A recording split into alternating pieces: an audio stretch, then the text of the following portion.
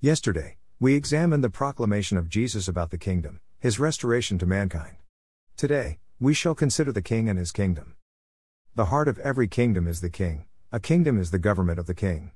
According to Dr. Miles Monroe, a kingdom is a sovereign rulership and governing influence of a king over his territory, impacting it with his will, his intent, and his purpose, manifesting a culture and society reflecting the king's nature, values, and morals. A kingdom is the governing impact of a king's will over territory domain, his influence over a people, and a government led by a king. Jesus returned to the world at the appointed time to rebuild the kingdom.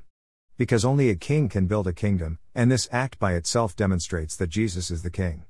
The Bible, the constitution of the kingdom of heaven, leaves no doubt as to the kingship of Jesus. Pilate then went back inside the palace, summoned Jesus, and asked him, "Are you the king of the Jews?" Jesus said, "My kingdom is not of this world. If it were, my servants would fight to prevent my arrest by the Jewish leaders. But now my kingdom is from another place." "You are a king, then?" said Pilate. Jesus answered, "You say that I am a king. In fact, the reason I was born and came into the world is to testify to the truth. Everyone on the side of truth listens to me."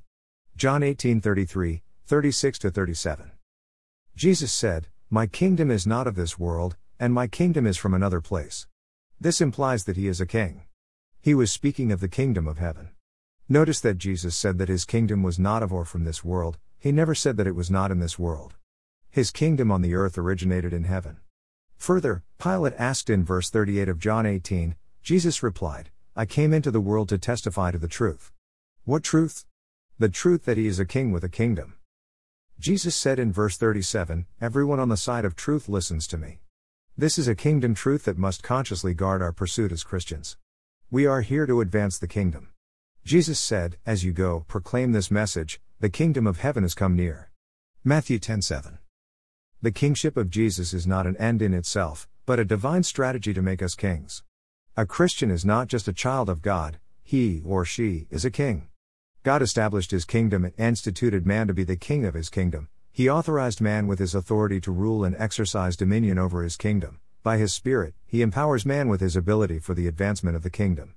Until this reality is established in us, we cannot do much in the kingdom come. "And Jesus hath made unto our God kings and priests, and we shall reign on the earth." Revelation 5:10. On Monday, we will look at the life and the characteristics of a king.